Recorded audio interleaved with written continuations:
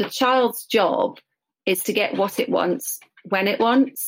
And I think we often forget that, that's why they do what they do. And invariably, underneath any need is the desire for connection, because it's through connection that we feel safe. And we're always ultimately just looking to feel safe.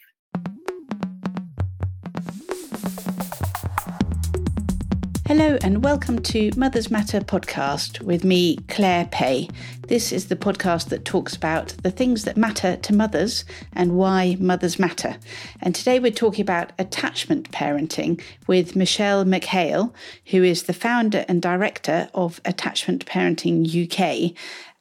If you're wondering what attachment parenting is, it's, Michelle defines it as responding to the needs of the child in a timely and sensitive way.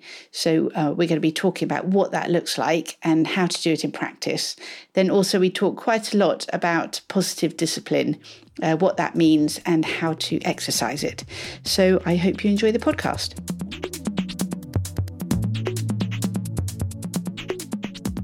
Michelle, thank you very much for sparing time to talk with me today about attachment parenting. Could you just tell us how you got involved with Attachment Parenting UK?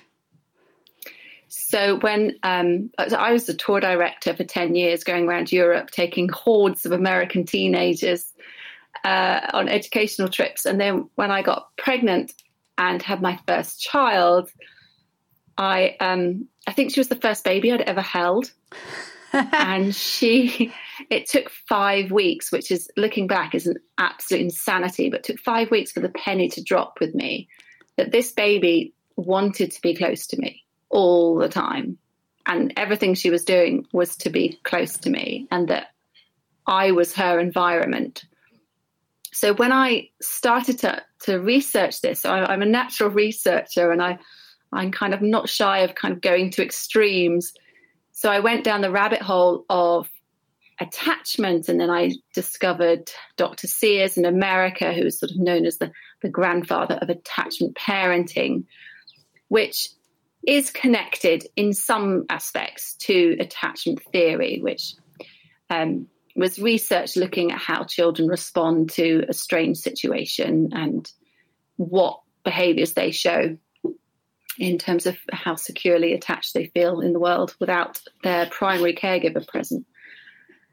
So I studied everything, and I was like, I'm going to do this, and I'm going to breastfeed and bed share and baby wear, and I did the whole shebang. But like I say, because I'm quite happy to go to extremes, like, I breastfed for 5 years. I never had a buggy. We bed shared. We really went to town on it. And everything I read said, if you meet your child's needs, they will become naturally independent and secure. She didn't want to be apart from me for a second. She wouldn't speak to anybody that she didn't know. So she wasn't the poster child of attachment parenting that I thought I was raising. And it was very confusing. I really doubted myself, and I questioned what I was doing. And the whole time that was going on, even though she was like hitting all of her milestones and she was incredibly articulate, and I had this voice that would say to me, she's not normal. And just before her 5th birthday, we took her to a GP and we said to him, listen, we are desperate now. You are our last hope. We know there's something not right. And it was his last week before he retired after 50 years as a GP. And he listened to her heart, and he said, I'm going to make a referral to you, and you need to go. And he even phoned up afterwards to make sure we went to this appointment. Okay. And so it turned out she had 2 really rare heart defects.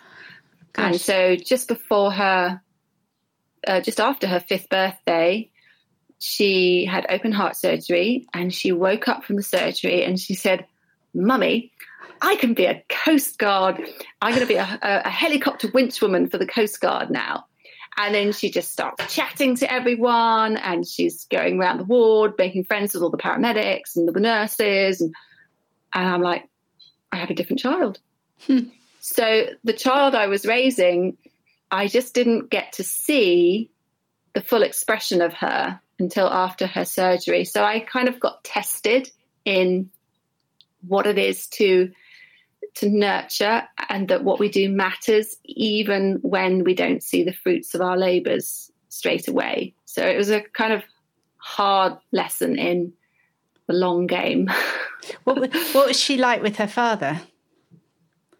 In what way? Was she happy going with him somewhere, or was it only you that she wanted to be with?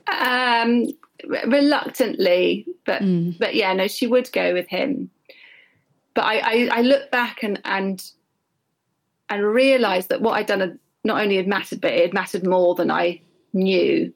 So by not letting her cry it out, which would have been unbelievably stressful on her body, Gosh. That was really important that I didn't let her cry it out. And it was really important that I was sensitive to her needs, because her body needed that, and her wisdom knew that. And so it was really trusting. I saw how the wisdom of the child is always there and it's always operating. And if we listen hard enough and respond, it often matters more than we know.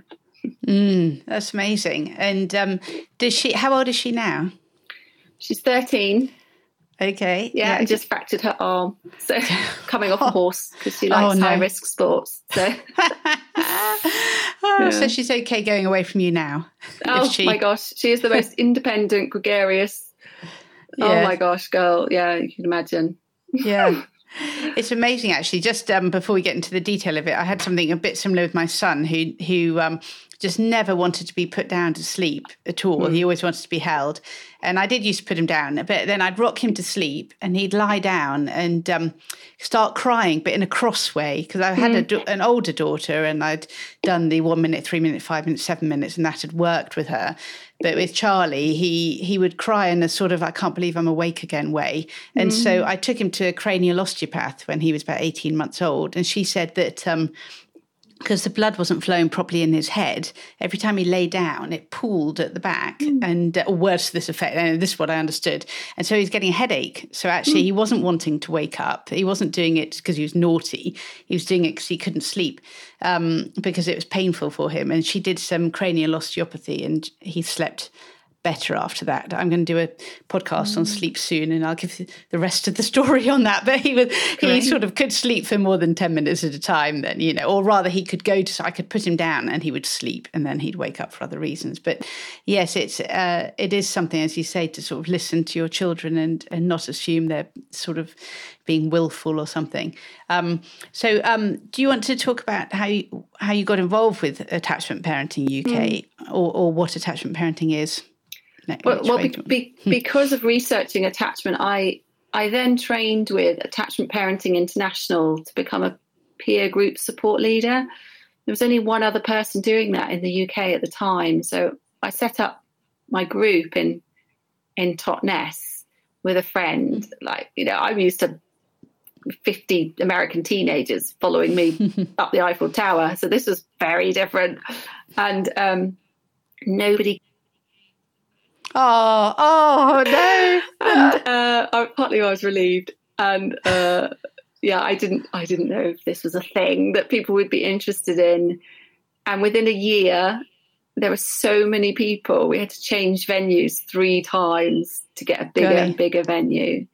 And I realised, there's so many parents out there, predominantly mums, who were seeing that their values and their beliefs and their attitudes weren't being fully met by maybe their health visitor or other traditional groups. And they were really looking to find like-minded people who were interested in kind of exploring different approaches which are much more mainstream now. So, even just, people using slings. So 10, 13 years ago, that was fairly uncommon.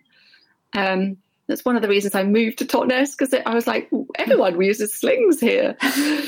So it was just a great opportunity to share experience. And what I found is I kept getting emails from people all over the country saying, well, is there a group local to me? And I'm like, well, I don't know. And then I thought, why isn't anyone else training with Attachment Parenting International to run groups? And sort of surveying people I knew, and within the group, people were saying they wanted something that was British. Because I didn't identify in the same way, just the language, mum with an O, it's like, oh, well, that's not me. So I thought I'm going to have to set up Attachment Parenting UK and step down from my role with Attachment Parenting International, set up Attachment Parenting UK predominantly, initially as a database for groups that were existing of their own accord. And then we ended up affiliating our own groups and supporting them. And then I created the Positive Discipline online course, which is the only accredited positive discipline course. And that's, founded in non-punitive, consent-based approach to kind of really research-based progressive parenting. Oh, well, I'm really interested in that, and we'll talk about that a bit later. But should we talk a bit about the sort of elements of attachment parenting? And I've looked at your website, and you have some very dense sentences there, which in the manner of an English comprehension, I'm going to try and unpack, make you unpack. So one of the things you talk about is responding to the needs of the child in a timely and sensitive way. So first of all, what do you see as the needs of the child? In general terms? Just in general, yes. What do babies and toddlers really need? Well, because we're constant contact creatures, because we're social creatures, connection is absolutely everything. And the child's job is to get what it wants when it wants. And I think we often forget that, that's why they do what they do. And invariably, underneath any need is the desire for connection, because it's through connection that we feel safe. And we're always ultimately just looking to feel safe. And children are great at seeking that. It can look to us like it's messy or inappropriate, but they are so neurologically immature. The brain doesn't develop till we're 25, and yet we expect children to show remorse, where they hit someone, even though that's the most violent time of life, toddlerhood. So, it's really making connection the goal over everything else, because that's what the children want. So how what would you mean in a timely way? Has it always got to be instant, or is there a way of delaying? If you're busy doing something else, do you delay going to see them? What do you think? I think it's totally context dependent. So the last thing we would want parents to think is that you have to rush and not let your child have any upset for a single second. Like, no, not at all. Depending on the context, what's appropriate? What's your child? How are they communicating their need? And if it's through distress, well, then that's a really good information, right? That, like, if it's distress, then they want you now. if it's a mom, come here, well, then maybe it doesn't have to be right now. Like, maybe there can be a pause.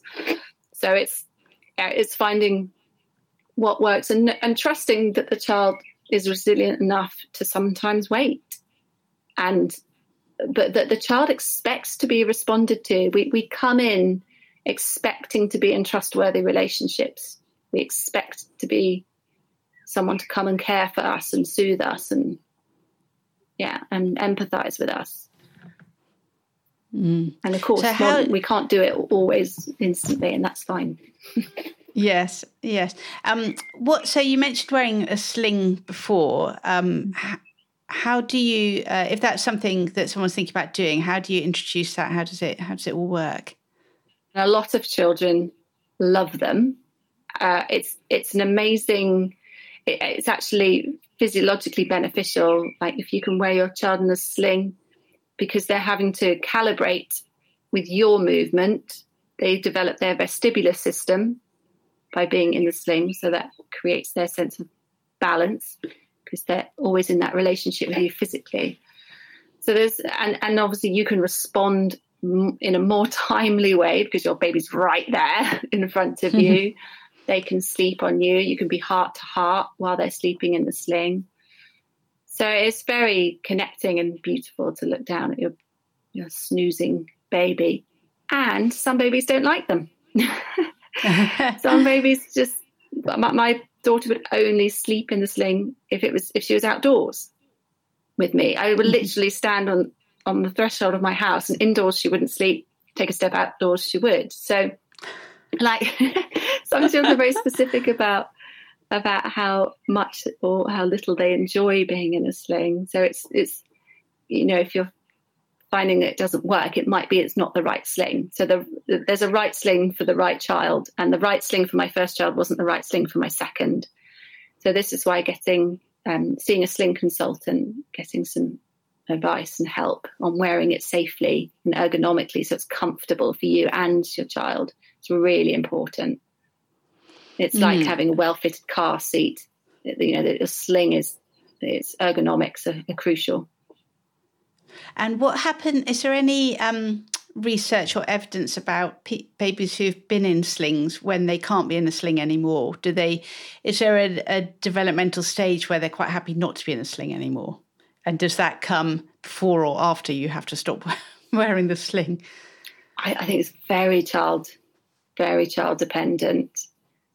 And also size dependent. I had very tiny babies, and it was easy for me to carry my first one for a year and a half. But some people have bigger babies, and you just, it might not be comfortable. And so, some children walk at 9 months, and others don't walk till they're 2. So it's all dependent on your own child. And what are the signs that the child's had enough of the sling? Does she or he just not want to get in it anymore? Just wants to get out? They'll let you know. Yeah. Children are brilliant communicators. They'll let you know. Yes. So attachment, you would say, in terms of responding to children's and babies' needs, do you know what the physiological impact of what's going on in the brain when they're crying and you respond, or they're crying and you don't respond? Have you looked into all of that side of things? Yeah. So in the first couple of years of life, the more empathetic and loving responses the child receives, and the more loving, stimulating responses, the more it develops the part of the brain that is responsible later in life for how empathetic we are. So they've seen that children kind of deprived of loving, caring, nurturing touch and language and eye contact, all of those things, they're deprived of those early on. They're not able to kind of catch up.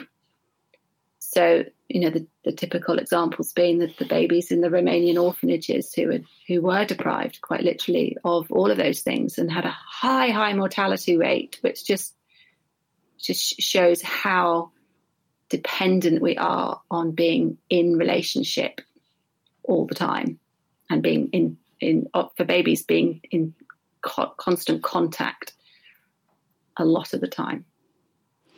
And what do you know what impact it has on the mothers when they're responding to their children like that, or not responding? Is there any impact on what's going on in the mother's brain?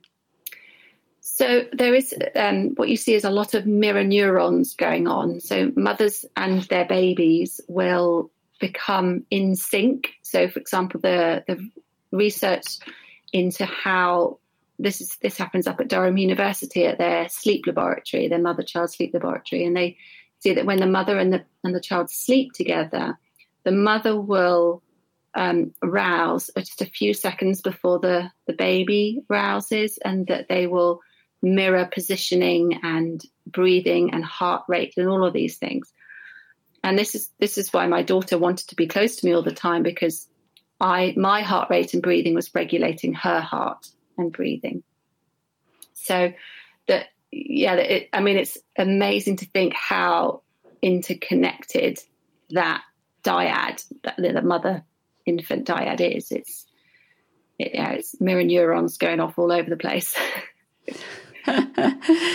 Yeah, sure. Well, it must be. It's very stressful when you've got a crying child that you can't respond to for some reason.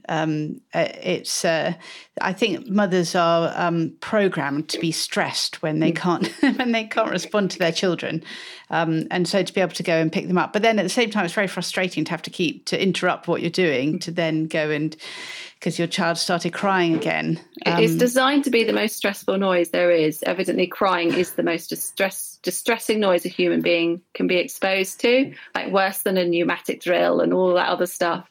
It's crying. So, and for good reason, right? We're designed to respond. But isn't it true that it's your own child's crying? It's where another child's crying isn't quite as bad if you think they're not your responsibility, or if you hear a child crying over there and you see they're with their mother, you don't get so stressed. I mean, if the child's crying, there's no mother, you get really, you think, oh, what's wrong?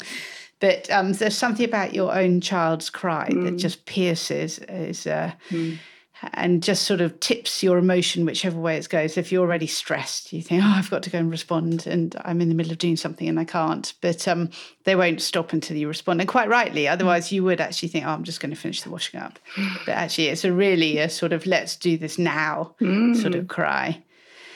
And in terms of the developmental stages, how does attachment parenting change, or how do the needs of the children change over the years? Have you got a sort of tranche of, under 9 months generally? I know each child is different, but then how do they move from wanting to be with you all the time to being happy in a say, preschool or school environment?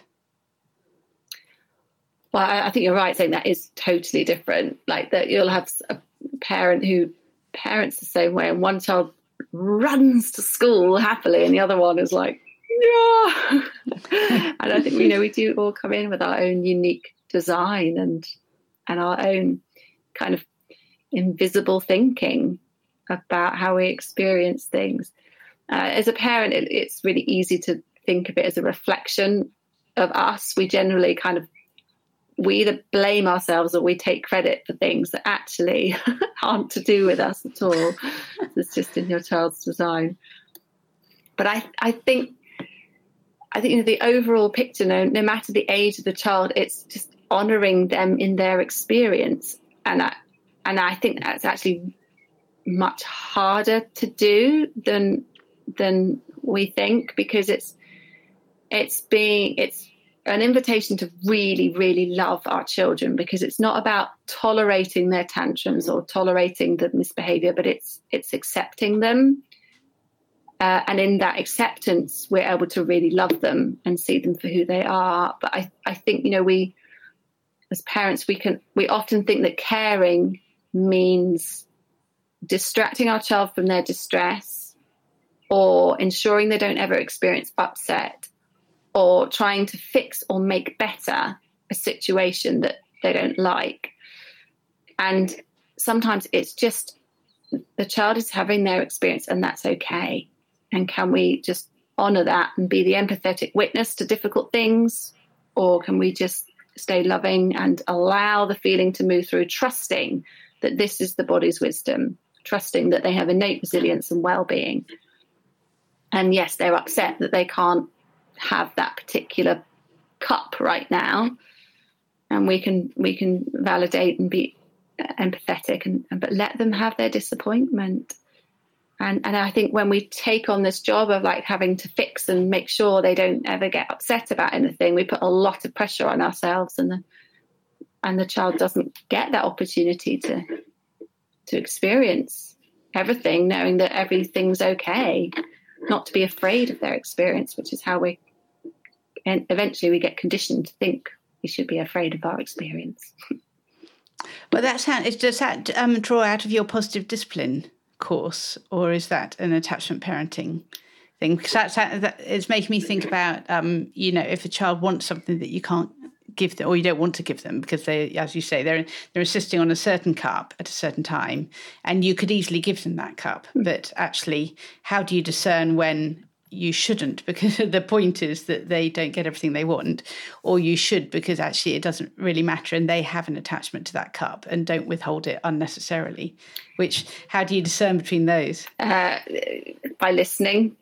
If your child's been whining all day and everything's wrong and they don't like the plate and they don't like the cup and you've done everything you can to accommodate every request and they're still grizzly and whiny, then it's like your child's really asking to feel something here. So they're just looking for a vehicle that can trigger them to have a download of tension. So if it's that, then it's like, okay, so by being kind and firm and saying, we're not going to change anything right now, then they can have their feelings about it. They can have their tantrum. They can feel the anger and that will subside to sadness. And then they can, then it's like the calm after the storm. They can download all those little accumulated tensions, which is like a healthy reset button. And sometimes we need to do that, and we see children need to do that. And other times they just want their cup, and fine, great. have your different colour cup. Why not? So, yeah, it's just... Yes, I think it's when you sort of take the power dynamics out of a relationship. So it's not sort of I will have my will or you will have your will. It's working together type thing. Because I sometimes think when my children were younger, well, even now, sometimes I think, oh, whatever, they can, it's not, they can have this. But if they ask, if they're like this again a second time, then it's developing an issue. But, now I'll let them win as such because it's not something that I'm going to argue about. And if they're insisting on this cup today, they can have it. But if they do it every day and it's, someone else's cup, I think you decide whether it's a sort of one-off and it's an outworking of an emotion, as you say, that everything's just wrong anyway. And you think, oh, well, let's just sort of pacify this situation, or whether it's something that's developing into sort of being strong-willed and they're trying to, trying to beat me or something. And you think, well, actually, no, there's got to be someone who's in charge here. I mean, is that where this sort of positive discipline comes in? Or what is? Do you want to tell us a bit more about what that is? Yeah, well, I mean, what you're talking about there about power is I think children experience a lot of powerlessness, and the only things they really have any proper control over is sleep, eating, and toileting.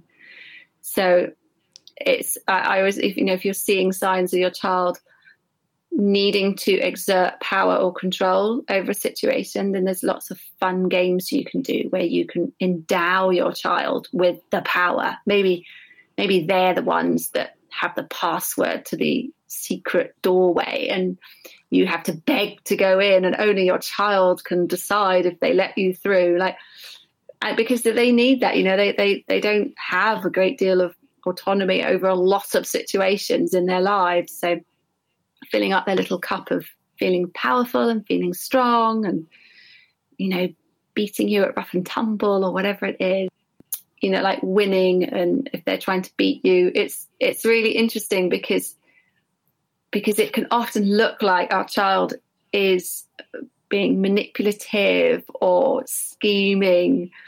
And I always think of it as our children are so intelligent. They are constantly experimenting with strategy. And when I see that, so when you see your child doing the tantrum that's not a kind of I'm offline and I'm completely now not in control of my actions or emotions, but one of those tantrums which is I really want something and I'm going to cry a lot and be very noisy as a strategy of getting what I want. I think, well, great try. That is an intelligent thing to experiment with. It doesn't mean I'm going to say yes. I'm going to still be kind and firm and say no, but yeah, I think the way we perceive our children is everything in how we treat them.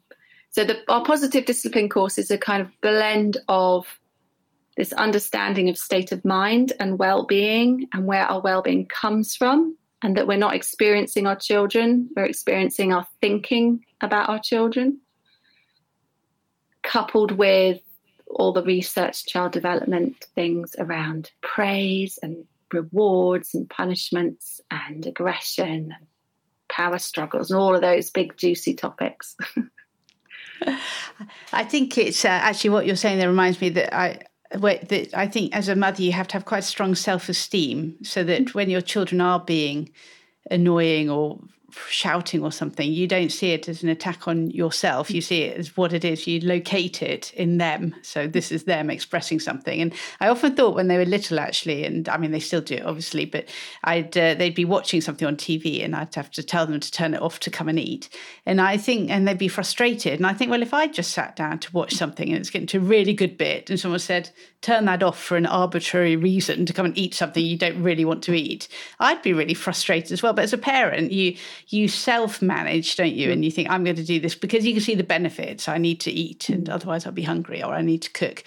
But as a child, you don't really see the benefits of turning the TV off. It's all negative to you. And of course they're going to be cross. And it's something I think that you just sort of accept that they're going to be cross, but it's still going to happen, that their response is not going to change the outcome as such. But they have the right to have that response. They have the right to be cross. Yeah, and just to have someone be empathetic and validate that they don't like what's happening. Because it's much easier to come to terms with something if you're kind of seen in that context. And I think, because the human brain doesn't develop fully until we're 25. Because of that, we forget just how underdeveloped children are.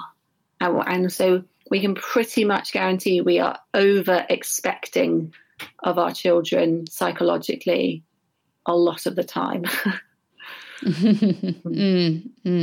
you think, can we just touch on the great Gina Ford a bit? Because my children are 12 and 15, so I don't know when she came into her sort of forte, but she was definitely around when my daughter was born with the very much, she will eat at 6 a.m, 10 a.m, 2 p.m. and 6 p.m. and you ignore them in between, more or less, and you will get them on a routine. And if you go to them at night when they're sleeping, it's wrong. They won't, when they wake up, they won't sleep. You just leave. It was very much, I thought Gina Ford was very much designed around trying to get parents to just carry on their own lives largely and not responding to the needs of the child. Is she still around? Is she a big thing in parenting circles? Do you think that the Gina Ford, or is there another guru who's come along with a timetable for my 6-week-old? No, I think she's become a bit of a mythical creature now, hasn't she? I remember 13 years ago, people talked of Gina Ford, and it was kind of Gina was pitted against attachment parenting as a sort of polar opposite of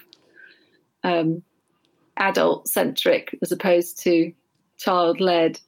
And there doesn't seem to be an appetite really for that anymore. It's definitely growing in a different direction of being much more respectful to the child. And I think within that, the shadow to that is mothers either trying too hard to be too brilliant and kind of thinking that it's their job to teach their child about emotions. Children know how to feel all of their feelings. So we don't have to teach them how to do that.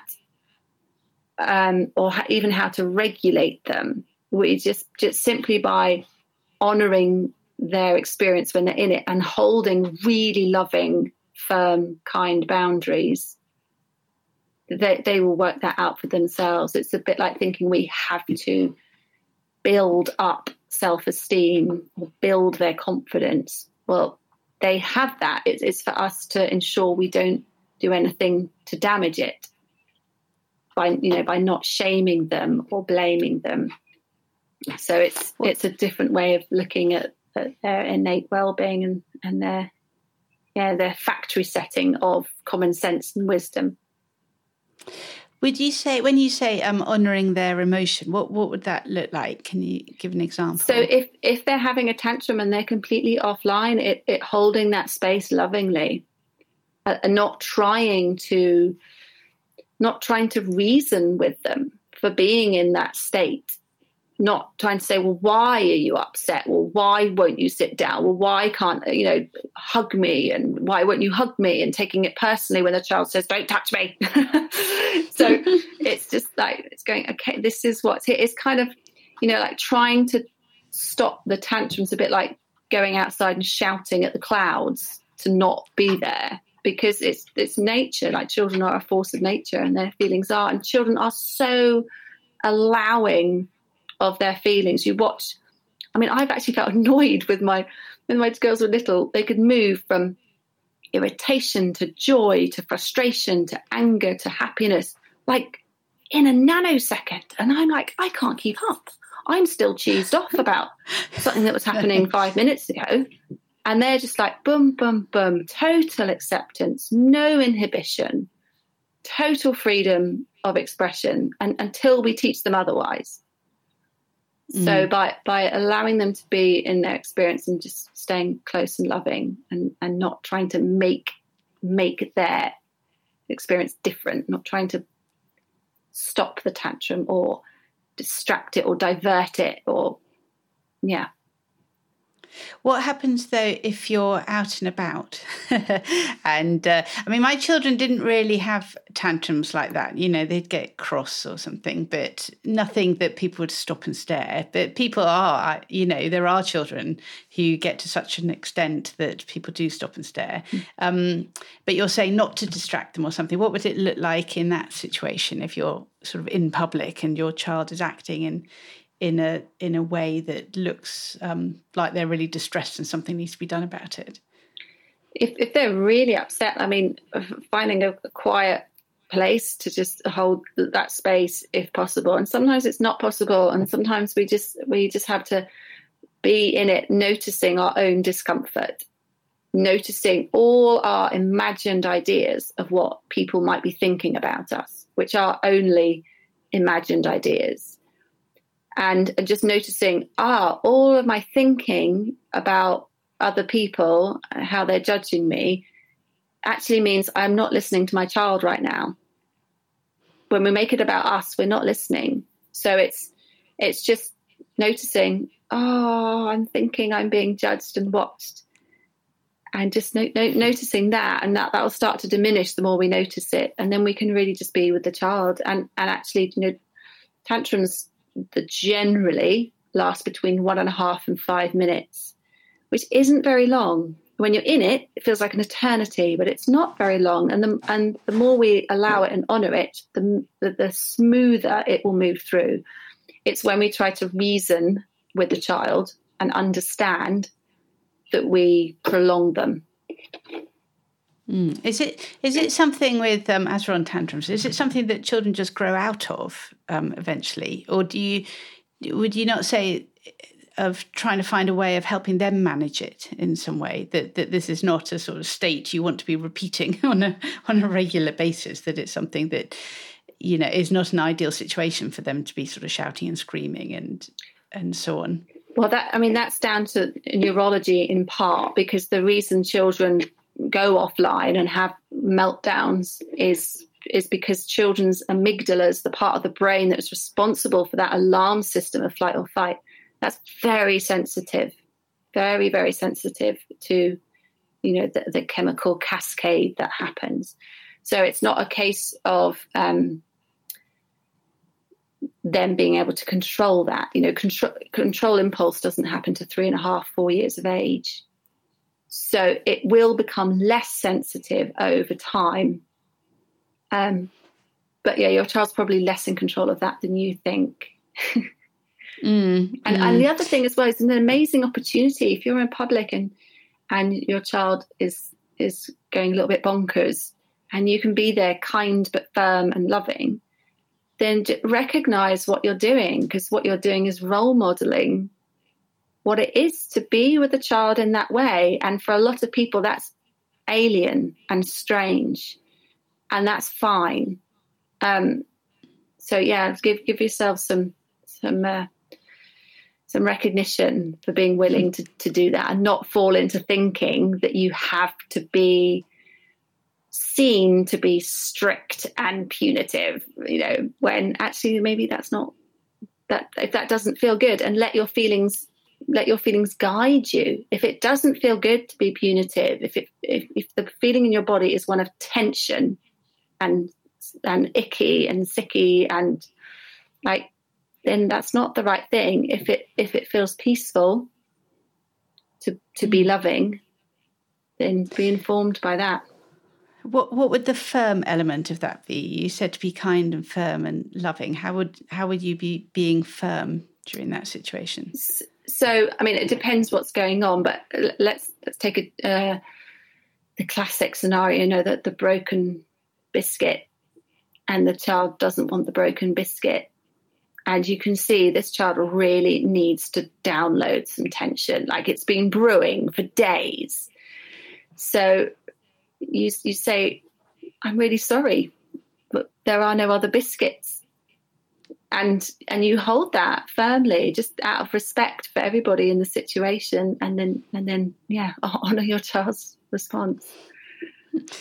I sometimes think with my daughter in particular that when she was little, that she would be cross about something, cross. And while I stayed calm, she'd still be cross. And it's only when I completely lost my temper, she would calm down. It's like she's provoking a response in me, and she needed that response. And it's almost as though a sort of an anger shared is an anger halved. And she'd wait for me to get really, I'd just have enough. And I said, why didn't you? And I remember one time walking along by the park, and I started off on something, and I just sort of shouted at her straight away, right, okay, well, blah, blah, blah.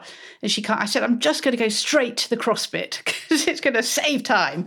And then she was fine. I said, I'll just save the bit in the middle. And I'll save the calm bit, and I'll respond. And I know as an adult that one time I was really fed up with some situation, and I was goading my husband and he was staying calm and firm and loving. And I was, and it's only when he absolutely got furious with me, I felt a lot better. And I sort of stopped then. And I think I don't know, that's just my observation, that sometimes someone being really firm and loving, you want them to lose a bit of control, as long as you know they're not being really, abusive or something. You want someone to suffer with you in your horror. I don't know if that's something you've sort of come across, but that's just my amateur observation. But it's very funny you should say that, because in our workshop this morning, a couple of mums said it's as if our children want us to shout. When we looked into that a little bit, what we were seeing was that the children wanted to feel safe, and up until that point they didn't know where the boundaries were. So the mum said actually they weren't being firm enough, they weren't being clear enough, there was still some apology in how they were saying what they were saying, or they were ignoring certain things. And the children were really asking, like, hold this for me, because I don't feel safe, and I will only feel safe if I know you've got this. So there's a place of real clarity and firmness, and that comes from confidence. I think it comes from complete confidence that if you're setting a boundary, you know why. And a lot of the times I think we set boundaries and we don't actually know why we're doing it. Maybe we do it because we think we should, or because other people might expect us to. So it's getting really clear on, why is this important to me? Okay, I can see this is really important for my child. Therefore, I'm very connected and committed to why I'm holding this boundary. And when then we do it with a different energy. And our children will feel it. And the whole time they feel that we're not completely clear, or if there's any ambiguity, they will sniff it out and they will test us. They will test us to know, because they need to feel safe.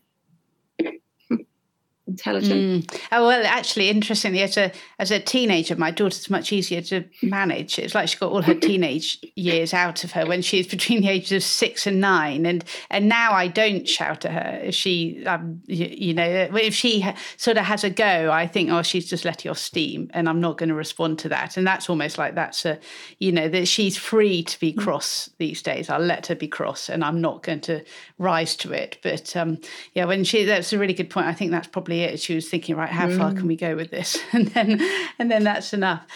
Just going back to the attachment thing again, I thought of an example with responding to children's needs, things like preschool. There's sort of society's construct that children need to be independently immediately, which is absolutely wrong. That's not even worth discussing. But going to preschool, would you say there's a point where if someone's very well attached, they don't want to leave, you say, okay, well, you don't have to go, or you go and you stay with them, or you go and leave them for an hour or something? What would responding to your children's needs in that situation look like?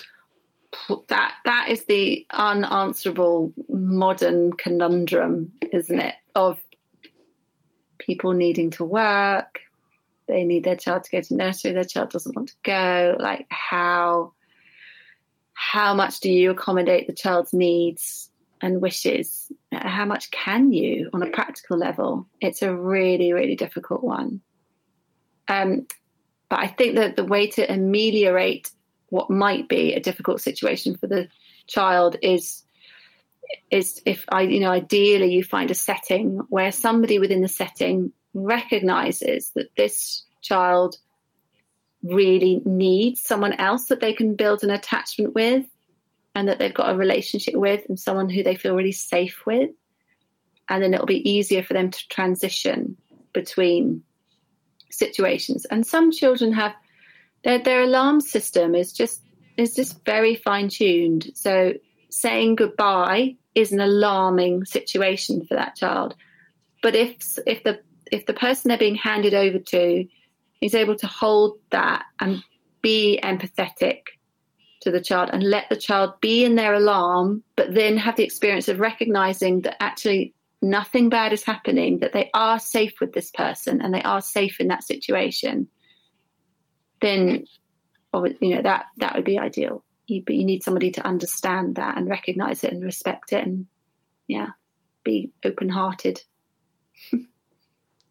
It's very difficult. Yes, my son didn't really like preschool, and so I quite often went and just picked him up and brought him home. But the grandparents' approach is don't be soft. You have to enforce this. And I think about it, when they were younger, the phrase was clingy, and clingy was a negative phrase. And actually, I even moved myself with my son to say he's well attached. He's very well attached, and he doesn't like being separating. And now he's 12, he can articulate it so well that you think, he said, I just like being with you. I like to be with you. And, I don't mind being at school, but I'd rather be with you. and I assure him that will change as time will go by. He'll have other interests. But there was definitely a feeling, I think, in our parents' generation that you don't, all the words were give in. You don't give in to the child. You don't pander to them. They're too clingy. You make them stand on their own 2 feet and all that. And that's the opposite of attachment parenting to a large extent, isn't it? Yeah, to some degree. Yeah, there can be. It depends on how the person is perceiving the child. So if they perceive the child negatively, if they see clinginess as a weakness, then they're more likely to treat the child in that way, and the child will get a message that there's something wrong with them. So that's not helpful. And so many children have that experience of just preferring to be at home in their safe and familiar place. And why wouldn't they? I admit that is their common sense. That is just totally common sense. So whether we can accommodate that or not is influenced by a myriad number of things. And if your child is one of those that just runs into school without a backward look, like, don't think it's because your child isn't attached. It's simply your child is just designed differently. Do you ever come across, say, late teenagers who are still wanting to be at home? Does it ever become a problem as such, where there's an impact on their ability to be independent? Because can attachment parenting go too far, do you think? Gosh, I don't know if there's been there have been studies showing that the more you respond to a child in early years, the better the outcome for everything in adulthood. In terms of whether children are less independent, I don't think anyone's really looked at that, because there's too many factors to extrapolate from that. Raising a child is the most intense and long and complex process of any other mammal on the planet. So I'm not aware of that being a theme that I come across, and I've come across pretty much every theme, I think, over the years. But no, all the comments I receive from parents of older children are just as how secure and independent and happy, and how they choose healthy relationships and seem to have a good relationship with themselves, which is what it's all about. I think, if we want to really protect our children, we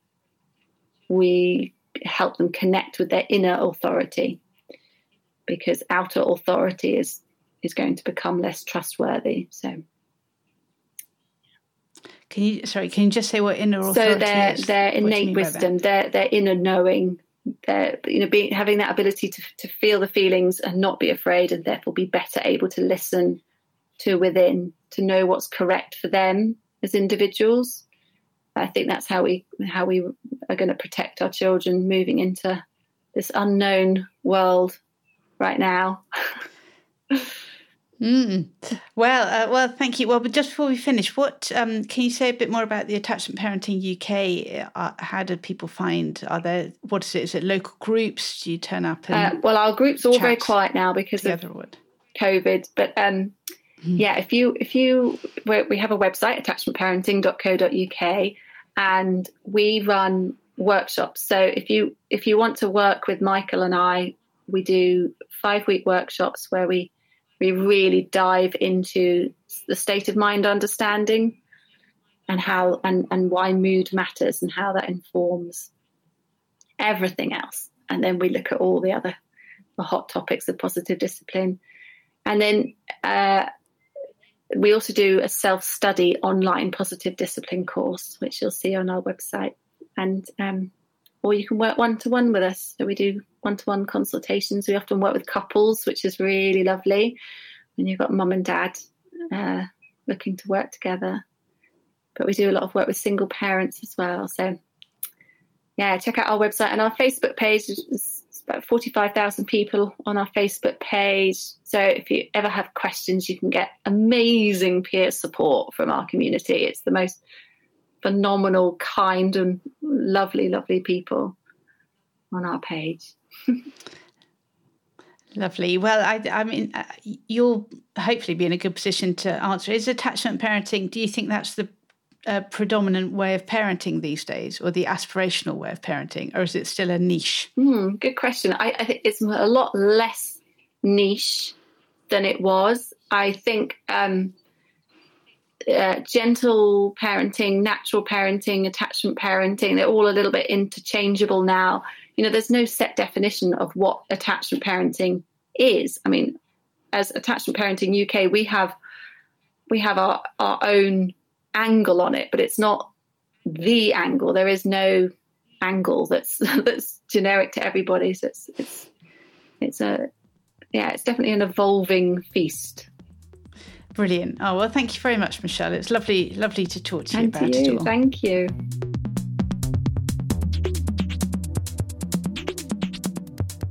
Well, I hope you enjoyed that podcast. I was listening to the excellent podcast called Postcards from Midlife with Trish and Lorraine the other day, and my ears pricked up because they were talking about being in the park.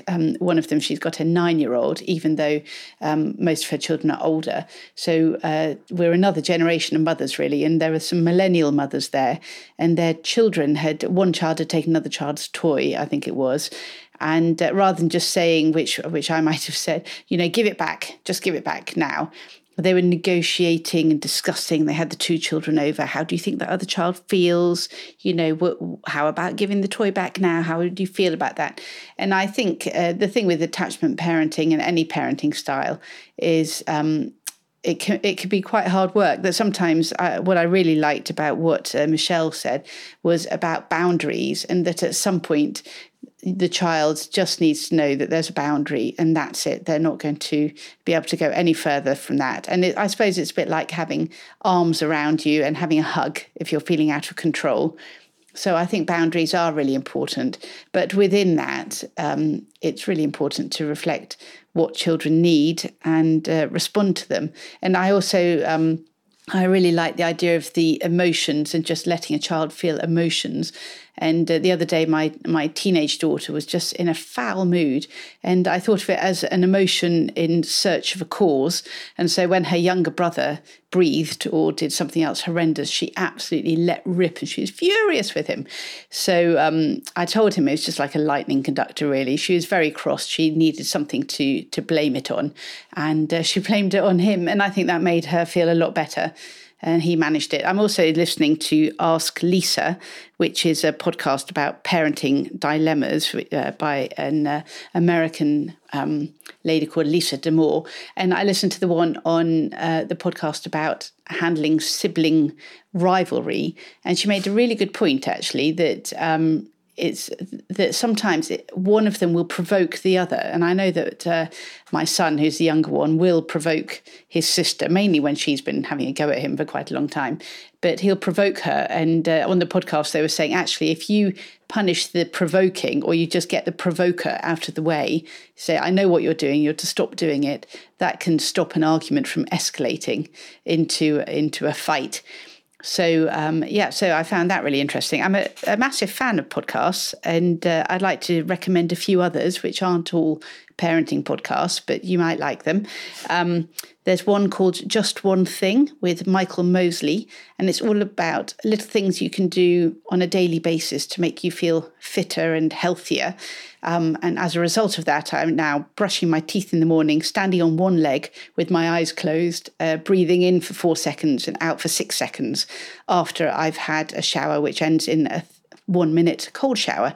So yes, I'm slightly dreading what he's going to suggest I do next week. So I'm not sure I've got the time to fit it all in. I've just found a podcast called Prison Bag, which is really interesting. It's by a wife of a chap who goes to prison. And her episode 4, she's talking about young people who are in the foster care system who end up in prison. And the lady she's talking to talks about the importance of attachment and how if children can't attach at a very early age, they find it very hard to regulate their moods and they just can't cope with life. And that's what leads to generally, I mean, it obviously doesn't have to, but it is a reason behind criminal behaviour. And she said if someone was born with or had only one leg, you wouldn't tell them off for, struggling to run. But children who are born into very troubled families who end up not forming attachments, it's as though they've only got one leg, and it's very difficult for them to relate and to manage their emotions. So, I found that really interesting to listen to. For people who are of a certain age, like me, there's a podcast called Ecstasy, The Battle of Rave. And it's all about the ecstasy back in the late 80s, early 90s. I didn't get into it myself, I have to say, but I did like Acid House and I like the music. And if you like that sort of era, it's a really interesting podcast to listen to. And then just a fun one is called Cold Case Crime Cuts. And it's a spoof on podcasts by author and podcaster. So he's very funny. He's a very funny guy. So if you just want a sort of jokey podcast to listen to cheer you up, I'd recommend that. So those are all other people's podcasts you can listen to. I get to listen to quite a lot now because my daughter is a football referee, and I go and give her moral support on a Saturday morning. So I stand and listen to podcasts, and I'm also training for the Great North Run, which is a half marathon. So I get to listen to lots of podcasts then. Right, so I would say please rate and review, but actually I think everyone's really busy. Don't bother rating and reviewing. I hope you just enjoy the podcast and subscribe so you can listen to more of them. I'm on Instagram and Facebook occasionally. You can find me it's called Mothers Matter Podcast, and do feel free to email me on mothersmatter@outlook.com. My name's Claire. Thank you. Bye.